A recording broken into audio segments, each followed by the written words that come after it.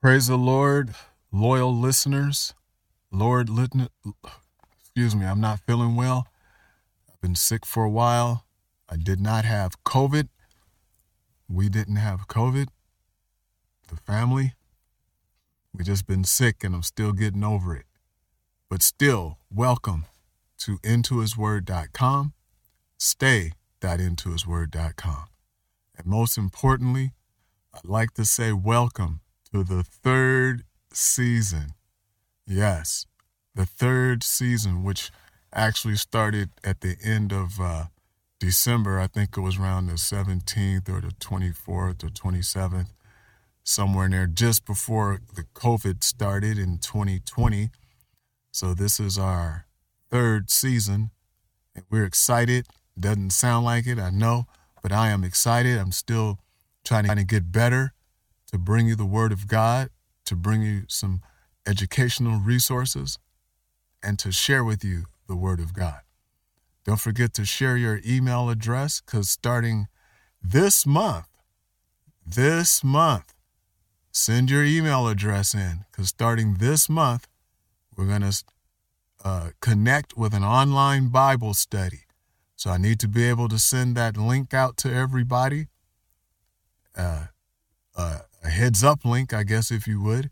And then the original link or two, letting you know the date and time for the Bible study. Won't take long. And then we'll have some other interesting lessons that you can participate in and get a certificate if you like. But there's more information to come on that. So today's scripture is going to come from the book of Malachi. It's nothing new. The Bible says that there's nothing new under the sun, but there may be some of you that never have heard this scripture before. So in that case, it would be new to you. Hallelujah. Malachi chapter 3, verse 6, "For I am the Lord, I change not." I want to stop right there. I am the Lord, I change not. Let us pray. Dear Lord and Savior, thank you for giving me the energy to share this word and to go forward in the ministry that you've given us, to bless souls, touch hearts, minds, and to change people's ways of thinking and believing according to your word and according to your riches and glory. In the name of Jesus Christ, I pray. Touch this world.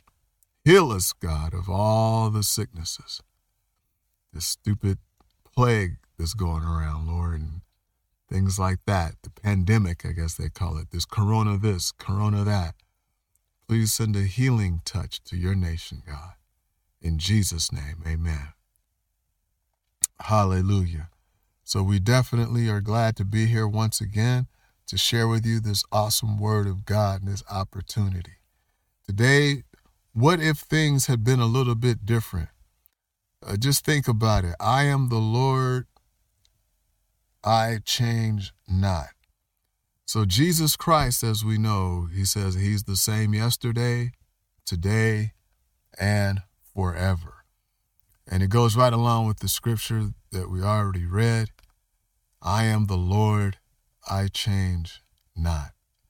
But while the world is always changing, things are always evolving, or new creations are coming about, new ideas are being implemented, new miracle drugs, so to speak, that's supposed to work and take care of the situation just like that.